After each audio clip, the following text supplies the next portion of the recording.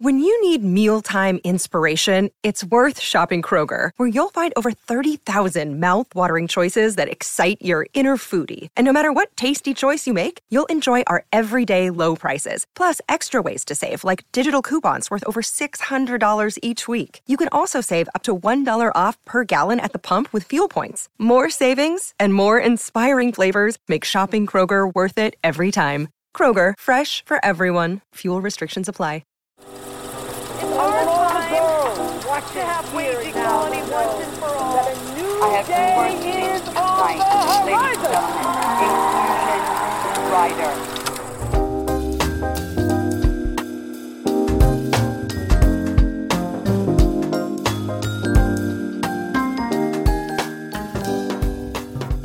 Welcome to Women vs. Hollywood, the new podcast that explores the fall and rise of women in film. I'm your host, Helen O'Hara, and author of the book, Women vs. Hollywood, to which this is a tie-in podcast. We figured this would be a nice way to introduce the book to people who hadn't read it, and hopefully a sort of additional source of information to those who have. In this episode, we're going to be looking at festivals. Film festivals are often the first point of contact between a new film, a new filmmaker, and an audience. They're the way that we discover exciting new directors, exciting new stars, and exciting new films in the first place. But historically, festivals have been, you can guess, dominated by white, straight, cis, able-bodied men. So we're going to be looking at whether and how that's changing, because film festivals can affect female filmmakers' careers in ways that we're going to be discussing. And in the past, they haven't always treated women well. But we have to hope that things are changing, because there's a lot more people now looking into this, examining the festival's choices, and really questioning whether they are actually showcasing the best of the best. We're going to be joined today by 4 guests, including Claire Binns, who's worked in the film industry for decades now, and is the acquisitions and programming director for Picture House Cinemas. We'll also hear from Holly Tarquini, the executive director of Film Bath and founder of the feminist rating system, the F rating, which I highly recommend that you look up. I also got to catch up with culture journalist Sophie Monks-Kaufman when I attended the Cannes Film Festival earlier this year. But first, we're going to hear from Tricia Tuttle, who's the director of festivals for the British Film Institute. So that means she leads both the BFI London Film Festival and BFI Flare, London's LGBTQI+ film festival. I asked her about how well women are represented at film festivals compared to the rest of the industry. Yeah, I mean, I think festivals have always, particularly international film festivals that really draw from around the world, really have always been better represented than, sort of transatlantic English-speaking industries, which tend to rely quite heavily and be dominated by American studio production. So, if you look around the world at many other countries, I mean, Arab countries have usually have better female representation than some European countries.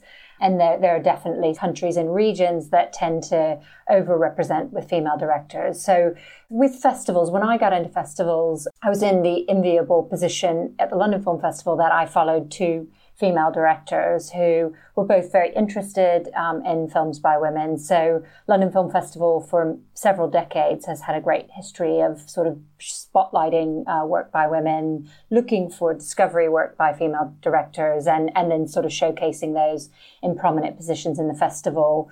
I was deputy head of the festivals before becoming artistic director in 2018. And my predecessor, Claire Stewart, was very, very passionate about showcasing female directors and really set us not so much quotas, but targets to, we were always, trying to ensure that we had bettered ourselves every year in finding new female directors and in profiling female directors. So year on year, since 2013, the festival has sort of increased to the point where now we typically have around 40% of the films in the festival directed by women. It's still important to say we don't set quotas, because I think we never want a woman to feel like her work is selected because she's a female filmmaker. I mean, it's quality based, but we are really digging. We're looking for new voices. We're really interested in new voices.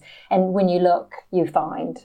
I mean, you've mentioned new voices there and sort of discovery, and I think that's one of the most important things about festivals. But can you speak about, what it is that festivals really do, why they matter for young filmmakers? Yeah, I mean, festivals help grow audiences for filmmakers. They help demonstrate to funders of bigger projects that those filmmakers have an audience. I mean, I can think of two really great examples from this year. Shannon Murphy, who made Baby Teeth, screened her debut feature in our first feature competition in 2019, and she was nominated for a BAFTA this year for that incredible work. Also, Chloe Zhao, who has won the BAFTA and the Oscar for Best Director, is a filmmaker who has very much been nurtured on the festival scene. London Film Festival screened her previous two features, and we screened Nomadland last year. So those are two really great examples of filmmakers who have sort of grown up showing their work and making audiences aware of what they do through the festival circuit. Also, if you just look at what's happened last year with the higher grossing films, and so many of them from female directors who came through the festival circuit. Lots of the comic adaptations right now, and particularly Marvel, the directors like Cathy Yan, Kate Shortland, Chloe Zhao have come through festival circuits. Yeah, it's been really striking the last year or so that we're actually beginning to see this kind of thing, because it's happened for men, hasn't it, for decades? An indie film, and then you go on, darling, and then you go on to make a Star Wars. Absolutely, it's incredible. So that's basically why this matters. Why festivals matter in terms of just giving opportunities and giving you the chance to have a sort of an ongoing career. So that you can just keep making films. Even if you're, I'm not just saying big Hollywood movies, it's not just about that, but you have the capacity to keep making indie movies or keep making, tiny, low budget, very personal pieces, but you've shown that there is an audience for them. Or, go on to work in television as well too. I mean, festivals are places for discovery for public audiences, but they're also places for discovery for the industry as well too. So we run a really vibrant domestic and international industry program. We have over 3,000 delegates who come to the festival, and year on year we ask for feedback on why people come to the festival, and quite often it's looking for new talent, looking for new filmmakers to work with. So it really does matter who you put in front of those investors. If you're only screening work from male directors, there is no space for the industry to discover new female filmmakers. And someone like Shannon, I mean, she'd already established herself in television in Australia, Shannon Murphy. So I don't want to overstate the importance of a spot like London Film Festival, but putting her in our first feature competition was really important to us. And I know that gave the industry, that was a real signpost for the industry, like, we believe in this filmmaker, watch this film. And making sure that you do spotlight female filmmakers with talent in your program is a really, really important way to ensure that sort of onward journey as well. Yeah, and Baby Teeth is a fantastic film. I mean, it's so great that so many people got the chance to see it. Yeah, and again, it's like she made that film. So, it played in Venice. I wouldn't overstate the importance, but you have to, at every step of the process, it is really important. It is really critical in sort of raising that profile and building an audience. Yeah, absolutely. So, I mean, what are the differences between, the ways that men and women have maybe been treated at film festivals in the past? And I am going to frame this historically, because I think things are getting better and it's still a work in progress. But, it feels like you go back 20, 30 years and you were seeing the same names, maybe not so much at London, which I think has always been a little bit more outward looking, but the sort of the Cannes, some of the big festivals, you see the same people coming up over and over again, the same people being showcased over and over again. And that maybe creates this illusion of a very fixed state of affairs in terms of film. Who are the people that matter and who are the people that we are looking for?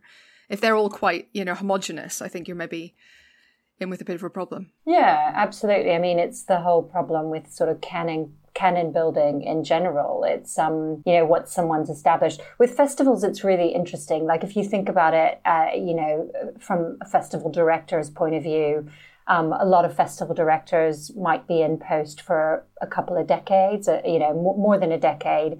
And over the course of that decade, they're building relationships with filmmakers. Filmmakers, they might see a short film and fall in love with it, and then they're sort of building a longer term relationship with filmmakers. It then is something, I know this myself as a festival director. It's like once you've invested in a filmmaker, you want to see their next project, you keep looking, you want to support them because they're someone you've got a relationship with.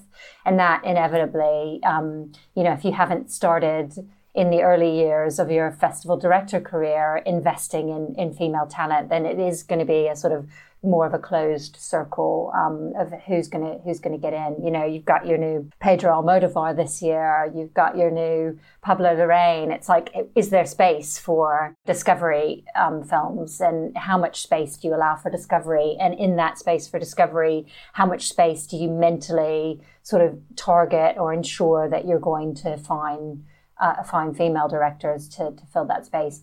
I mean, I think what's interesting at festivals is, and seeing Shannon Murphy with Baby Teeth and Eva Husson with Girls of the Sun, it's like you're seeing these sort of first or second time feature filmmakers being elevated into competitions of the major international film festivals. And I think that does speak to the fact that they're responding to, international, not just pressure, but, sort of passion to see those platforms used to profile new filmmakers.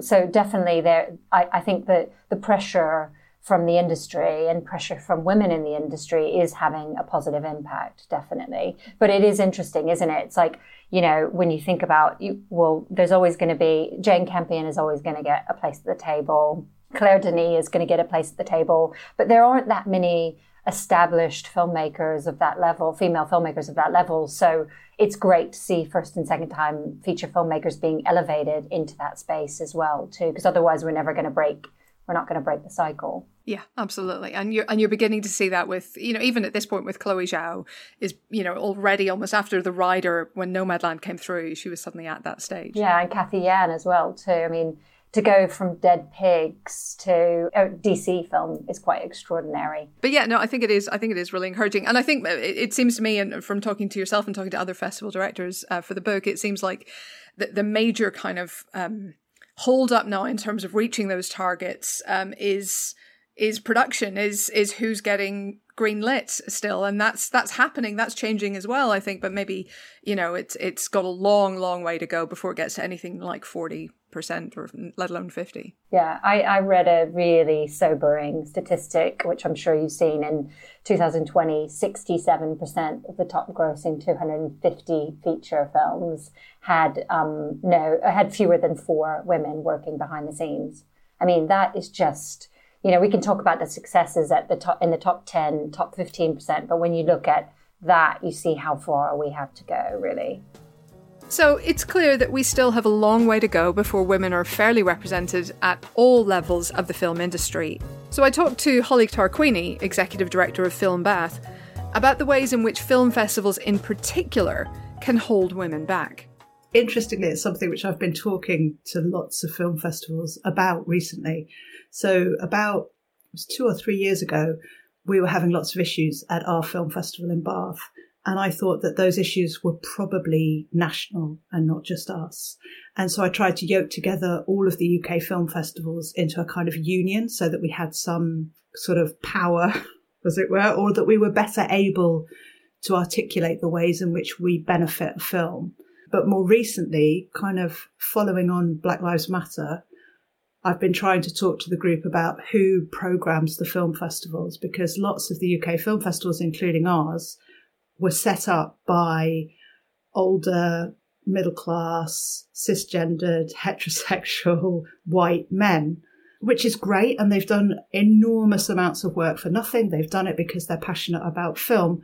But I'm very interested that they have always felt that they should and can tell people what to watch, that their taste is valid and that their programming is a kind of official selection, that they have that authority. And I'm quite interested that so few film festivals have been set up by people not like them.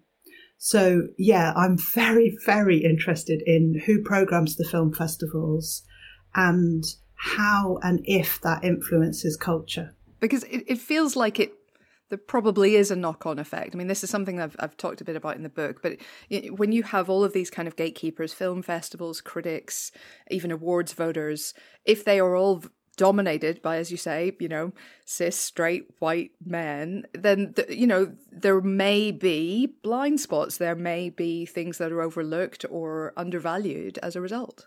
And one of the issues is that our festival, like lots of other UK film festivals, programs very diverse films. So we're programming films from all over the world. We've got a strong LGBT strand.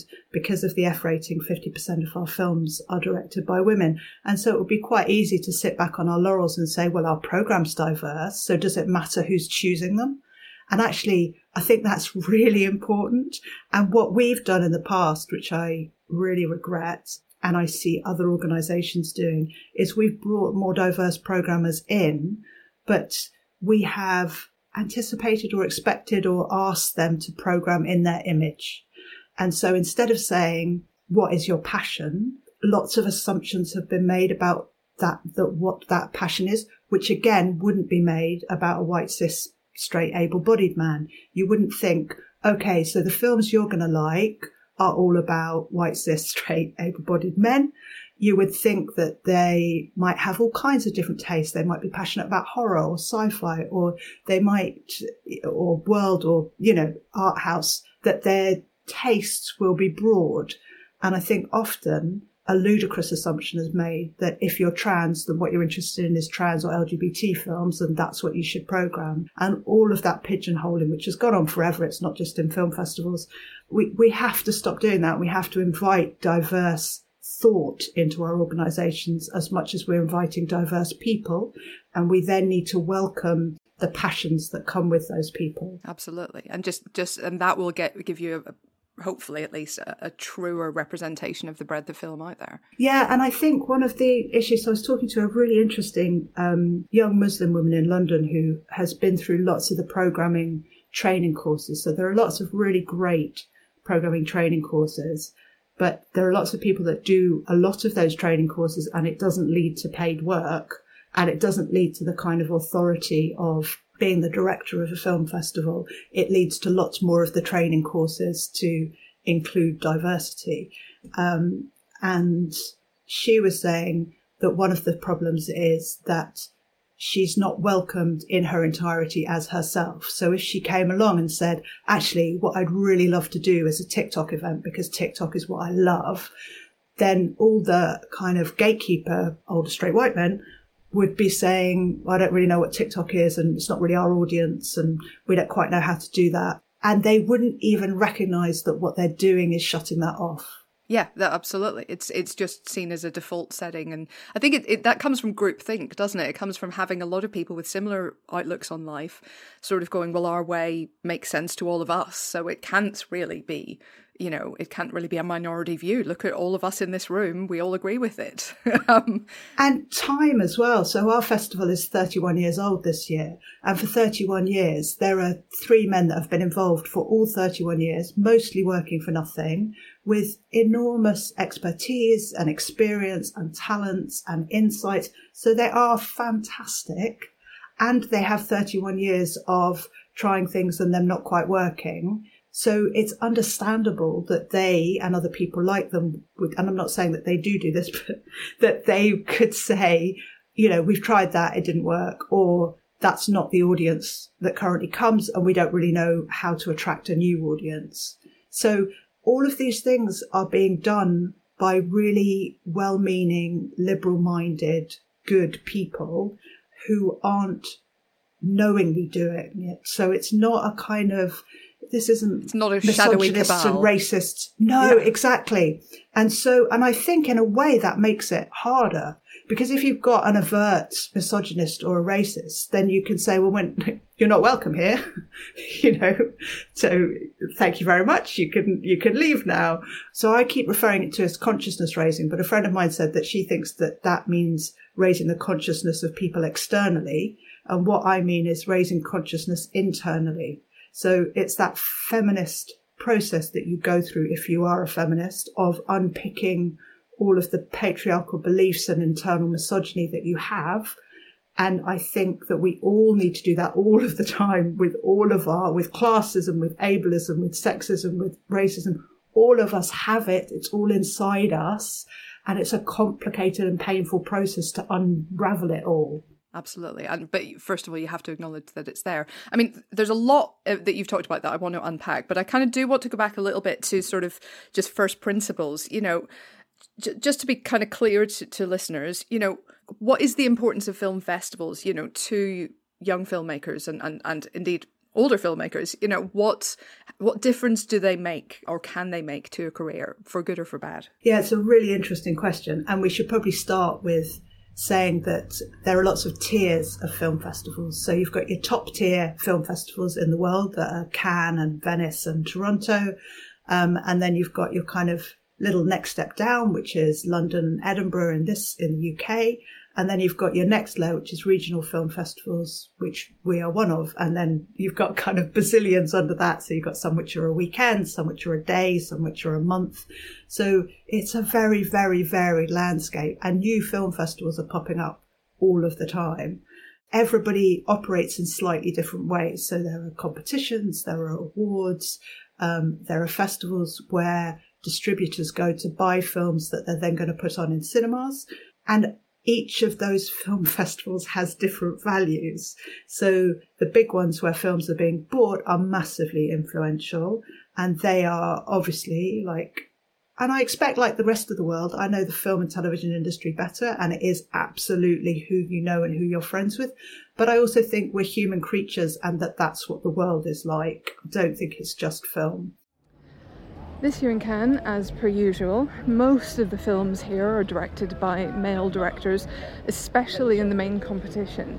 Now, women are beginning to break through in the Certain Regard and Directors' Fortnight lineups, but it's still very much a male-dominated situation, which is weird. You see a film today like Benedetta, which is literally all about nuns, and it's written and directed by men, albeit based on a book written by a woman. I don't know, sometimes. It's very strange. That was a clip that I recorded during the Cannes Film Festival earlier this year. While I was in Cannes, which is, an amazing festival showcasing incredible films that, also has some blind spots, I also caught up with fellow journalist Sophie Monks-Kaufman, and we discussed the appalling gender imbalance that it tends to exist in the very biggest film festivals. So, just to put this in context for listeners, Sophie and I are sitting on the press terrace in Cannes, overlooking the Old Port and a big Ferris wheel. It is unbelievably scenic. We both have a little Café Noir with us, and we're talking about festivals. And this is something you've been quoted on recently in the papers, the appalling gender imbalance that tends to exist in the biggest film festivals, right? Yes, and it's embarrassing when you consider films that actually are programmed in competition. For example, Sean Penn's Flag Day. It's bizarre that he's been invited back with that, because his previous film, Last Face, was the only screening I've been in where there was ironic clapping, mocking laughter. So that tired old argument that Thierry Frémaux likes to use, which is that he's not interested in gender, he's interested in quality, seems to be debunked by the quality of the work he has historically programmed. And maybe Flag Day will surprise me, but in the past I've not been surprised. So I think there's something fishy at work there. There's a star power thing going on, and since most of the biggest stars, and certainly in terms of directing, have been male, you get this kind of continuation, right? You get this thing where, we need to program the new Sean Penn, the new Quentin Tarantino, the new Scorsese, the new whatever film, because they are the guys who will bring people to the festival. That's exactly it. Yeah, there's this desire to make sure you've got a certain amount of press coverage which comes from having stars on the red carpet, which is why we had one of the reasons why we had an opening film that starred Marion Cotillard, the queen of French cinema, and Adam Driver, the king of American cinema. That's always a consideration and it's a factor, but they can't ever be seen to admit that. So there's like just a low-level duplicity humming along in every single press statement. Yeah, and we're not picking on Cannes here. Like, this is a general festivals issue, and it is a real issue as well. Like, they do have to sell tickets, they do have to get press coverage, right, to sustain themselves. But it's in this vicious circle, isn't it, where we've got, the big names are the male names, therefore you have to give them the attention, therefore they keep getting the attention, therefore they suck up all the oxygen, therefore people can't break through.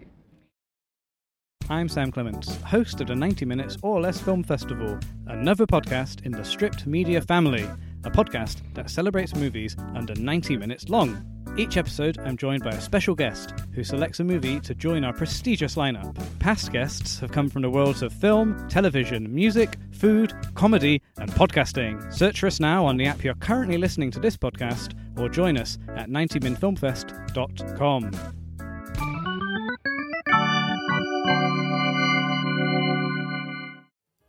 I also talked about Cannes and other festivals with Claire Binns, the Acquisitions and Programming Director for Picture House Cinemas.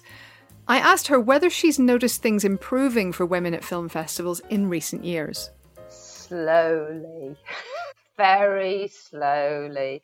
Sundance is a different thing, which is why probably in many ways, I love Cannes because Cannes has riches of film like you cannot believe, just the greatest filmmakers, the greatest films, etc. Putting that to one side, but I think Sundance has always had an eye on independence and making sure that there were film directors, 50% women film directors. It was very key to them, the diversity. So I kind of have always loved Sundance for that, because I know that I'm going to see the kind of films that you don't get at other festivals. Cannes is a monster as well, because it does set the standard so much. And they have been appalling, really. If you look at it, the number of films by women, same for Berlin, same for Venice, or New York, all those festivals have not really been doing a very good job. And again, they've had to wake up to the fact that women are just not going to put up with it anymore. So they are changing, but I think it's quite difficult for them. They don't it's not in their DNA.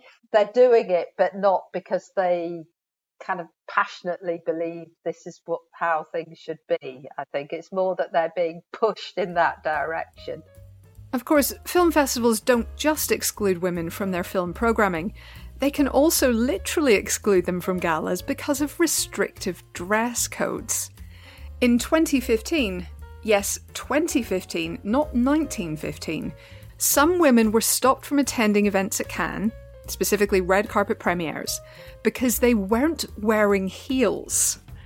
Security guards on the red carpet, this is genuinely true, stopped women in flat shoes because they considered them insufficiently glamorous. Now, in the case of one of these women, Danish producer Valeria Richter, she was wearing flats because part of her foot and her big toe had been amputated a few years earlier, which sadly did not sway the security guards on that occasion. The festival's director, Thierry Frémaux, told Variety in 2019 that he supported female filmmakers having a certain feminine sensibility and said that some things are purely feminine. However, women are fighting back against these attitudes and they are beginning to change. The rules on red carpet dress, and in particular on heels, have been changed after that appalling incident in 2015, I'm very pleased to say. But also women are fighting the bigger fights at Cannes and the other big festivals where the press attention is most focused. In 2018, 82 female filmmakers, including Eva Husson and Ava DuVernay, walked the red carpet to draw attention to the festival's treatment of women. Since the festival's first edition in 1946, 82 films by female directors have been selected to compete for the Palme d'Or, compared to 1,688 films by male directors. I asked Holly Tarquini of Film Bath about the changes she would make to ensure that this kind of gender disparity becomes a thing of the past. So I've thought about this. Good. And what I would do, and not just in festivals, at the BFI, and the BFI in fact have just done it, so I'm quite hopeful about the BFI at the moment, and with all major organisations, I would do it with all not filmmakers, but studios, anybody that's funding film, is put intersectional feminists in places of power. Because all you need with so many films, I'm sure you found the same, so many times you watch a film and think, why didn't you just show it to me? And I could have told you all of those things that Twitter is going to be absolutely on your back about. I could have said, don't do that. Don't make her take off her clothes for no good reason because, you know, it's 2021. Don't shoot up the back of her skirt because it's 2021. You know, there are so many simple things. Or make your crowd scene half women. Maybe have a wheelchair there. Maybe have some black people in the crowd because that's what our culture looks like. There are so many really simple things which if you had even one intersectional feminist at the top of your organisation, you would do. Yeah. Absolutely, 100%. And with that in mind, let's talk a little bit about the F rating specifically, because that is your baby, and it is a really good tool, basically, in sort of measuring how far we've come, I think, in some ways, and sort of putting a value on, you know, who's making these films. Yeah, so the F rating was something that I came up with in 2014. It's a really simple rating which is applied to all films which are written and or directed by women. If the film is also stars significant women in their own right, it receives a triple F rating. And the plan was for just to use it at Bath Film Festival, but happily it's become international and is now used by over 90 organisations around the world to highlight the films in their programmes which are directed and or written by women. And the reason that I chose written and or directed is firstly because there were so few women in 2014 writing and directing films, so fewer than 5% of the top 250 films that year had been directed by women, which is ludicrous. And what I'm really interested in is who's telling the story. And obviously the writer and the director are the chief storytellers. There have since been other ratings and other stamps which have been applied to films, and actually Reframe, they've really drilled down into not just gender, but also race. I think they're trying to look at class, which is always difficult, and it's American, so it's less kind of obvious. But that is, you can see it at the ends of films. And that rating means that you have to also have had lots of your crew be a protected characteristic, basically. And even though films which are directed by women tend to have more women on the crew, it's still really dire how many of them have a director of photography, composers, are nearly all men. And obviously, we're not going to have enough women to direct if you're not making it up through the ranks. If you haven't got enough assistant directors who are women, then where are you going to find those directors? So, yeah, there is so much more work to be done. Absolutely. But it's at least, it's a start. It's something that you can sort of point to. I mean, have you seen a shift in the years that you've been doing the F rating? Have you seen any improvement? So 2020 was the best year, wasn't it, for women in film since about 1920. Oh God, that's depressing. It's only been 100 years. And I do wonder if that was because so many of the massive big budget films got held back, and those massive big budget tentpole films are still predominantly directed by men. And instead we got a lot of really rich, amazing films directed and written by women. And I think we heard about them more because there wasn't all the noise being made by the big male kind of dominated films. So yeah, last year was really magnificent. And it is such a joy to see films like Promising Young Woman that are coming out and saying all the things that feminists have been saying for the last, 50 years. To have that finally on mainstream film and celebrated feels remarkable. And the Oscar goes to Emerald Fennell, Promising Young Woman. Oh, they said write a speech. And I didn't, because I just didn't think this would ever happen. And I'm going to be in trouble with Steven Soderbergh. I'm so sorry. I don't want him to be cross with me. Oh my God, he's so heavy and he's so cold. I'm going to put him down. Well, that was Regina King, obviously, presenting Emerald Fennell with the Oscar for Best Original Screenplay for Promising Young Woman at the 93rd Oscars earlier this year. The film had had its world premiere at the Sundance Film Festival on the 25th of January 2020. Sundance has always had a much better record for supporting female filmmakers than most of the old world festivals over here. But it's not just films by women that need to be championed at these film festivals. Other marginalised identities need to be recognised and celebrated at the biggest festivals with the biggest audiences. Trisha Tuttle, Director of Festivals for the BFI, has made a particular effort to improve representation for queer filmmakers with BFI Flair, the London LGBTIQ+ Film Festival. I asked her about the impact BFI Flair has had on the wider film industry. I think beyond a doubt that queer film festivals over the last 4 decades, as they've, used to be when Flair first started, it was called Gays Own Pictures, and it was mostly films by male queer directors. That's expanded and diversified in the last couple of decades, but also, that the sort of pink ceiling, as it were, has broken in mainstream films, and you see so many more queer filmmakers whose work is being distributed, across many screens and across many platforms. You see those filmmakers going on to make bigger films and to be picked up to make television projects as well too. So, that's been hand in hand. I think it has done for queer filmmakers what festivals right now are trying to, support filmmakers, female filmmakers breaking through. What are the unique challenges of queer people, and especially queer women, facing in the industry?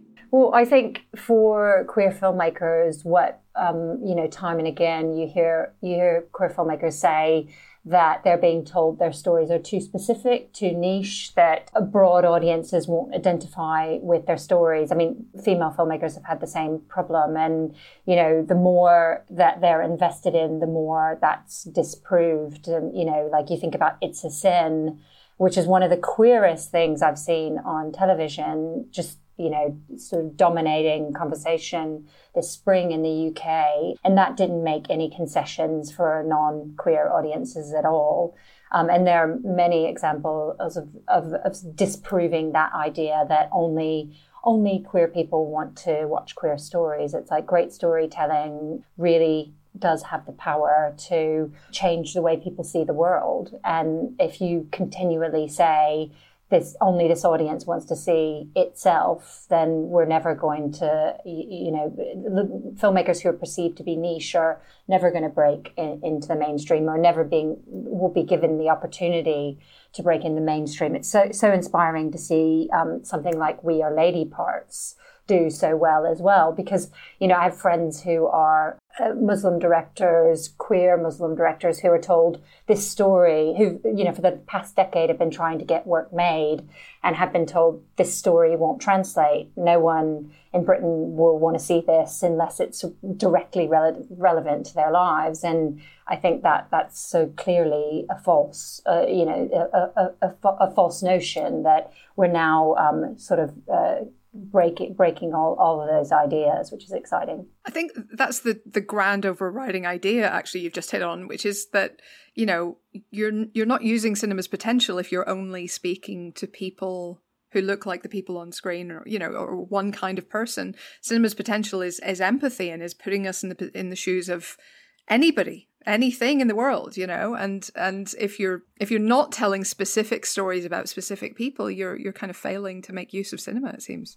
No, that's absolutely true. And, I think the other side of that as well, too, is you're repeating yourself over and over again if you're just telling the same story for the same perceived audience. And I know now when I see a film, I've seen several this year where, as we prepare for the festival, which are big budget, high production value feature films, very well made, very well produced, where there are like two women in the film and otherwise it's, white men. And it's just really dull. It's really dull. And it's not just me who's going to think that. I don't think these are going to land with audiences. Audiences want to see something different. They really do. And I hope that I'm vindicated in that when these films come out, that, that's not what people want to see now. They want discovery. They want to empathize. They want to understand other people's lives. I really, really genuinely think that's what audiences are craving. And I think that the dismantling of this myth that, straight white cis man is some kind of able-bodied man is some kind of human default status. That's kind of what we're all trying to do right now as a society, I think. That's what everybody needs to kind of take apart. Definitely. And I think it's great that we are all being more critical viewers as well, too.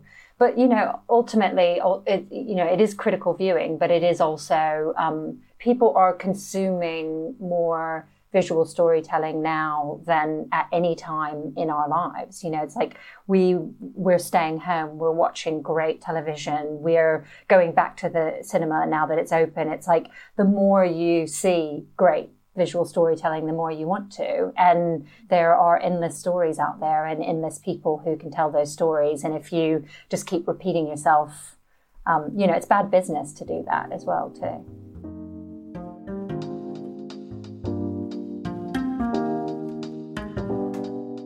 So again, and this is becoming a refrain already for this series, we are in a position where female filmmakers and other marginalised identities are facing an uphill battle to be taken seriously, especially at the biggest film festivals.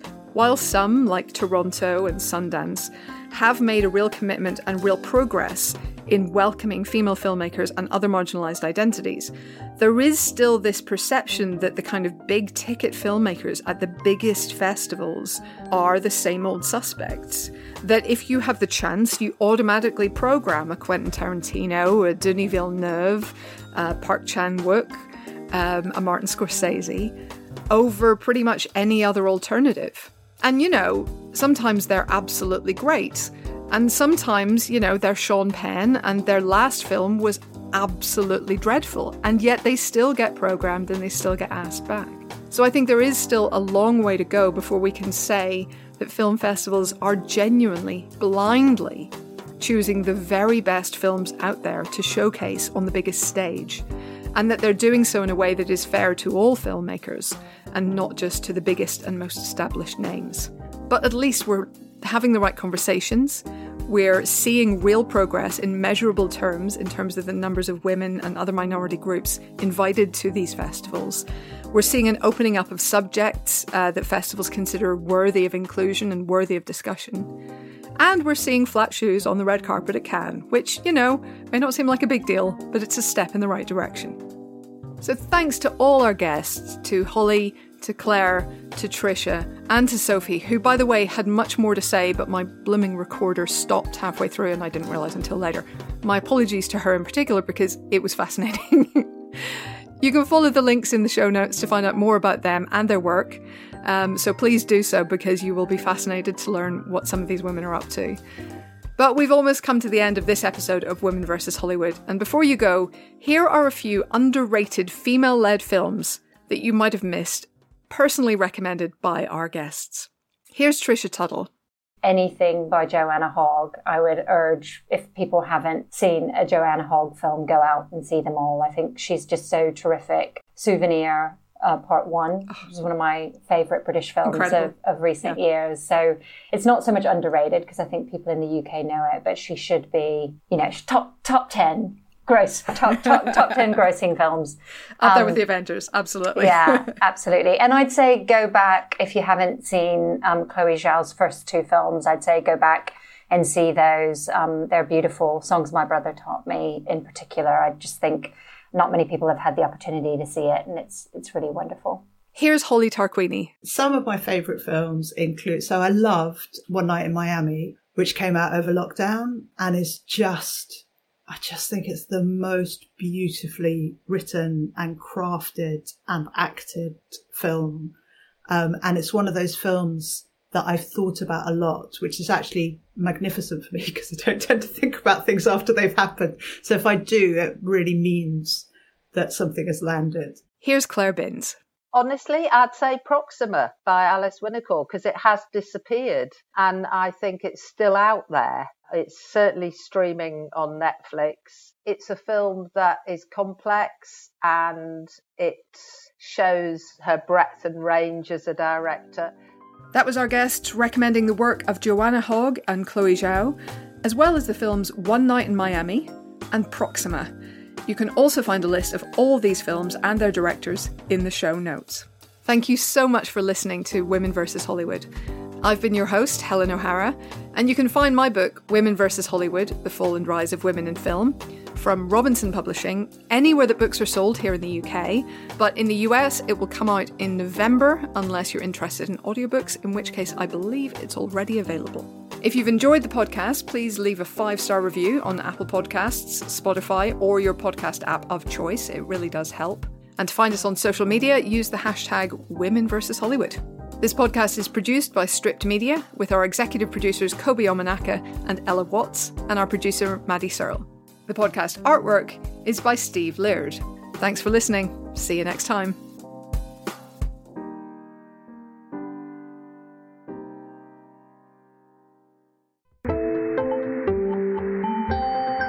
You just heard a Stripped Media production.